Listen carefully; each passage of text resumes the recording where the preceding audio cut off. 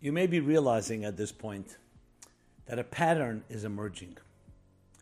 We're revisiting every aspect of our lives, not just the great epiphanies and the revolutionary experiences and the dramatic events, but the details, the simple details of how we wake up, of how we use those first fresh hours of the day, directing it,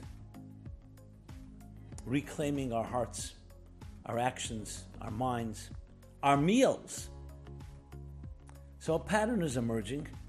The goal, obviously, is to reclaim your entire life, to transform your entire life. The same life, but with a deeper dimension. A more deliberate life, a more focused one. Not just one you take for granted, not one that you just do out of habit, but one that you live deliberately. You live with intention. It changes everything while not changing anything. It's not changing your actual behavior, but it's changing how you do things. And you're not just taking it for granted. So in essence, once we've covered the morning rituals, including breakfast, what's usually next on the list? Well, in today's day and age, it may be different, but some of us commute to work, or we're working from home. So now let's look at work. Just as we discussed about the meal, work is the same thing. It's another spiritual opportunity. Yes, you work in order to make a living. You work because you have an important function.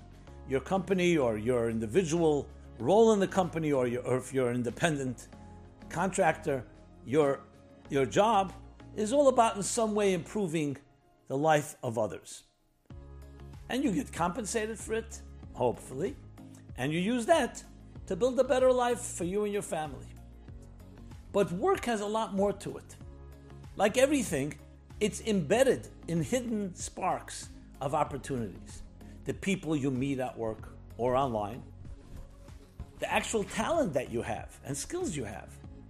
All of that can be looked at and revisited.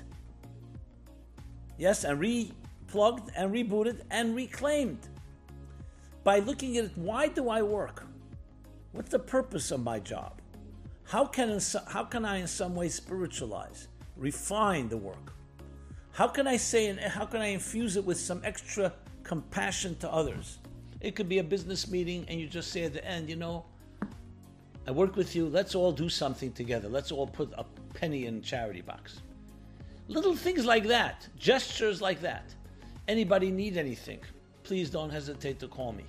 These little gestures transform the work you were doing into a much more spiritual and transcendent activity. That is how we redeem and reveal and elevate the sparks in the work that we do.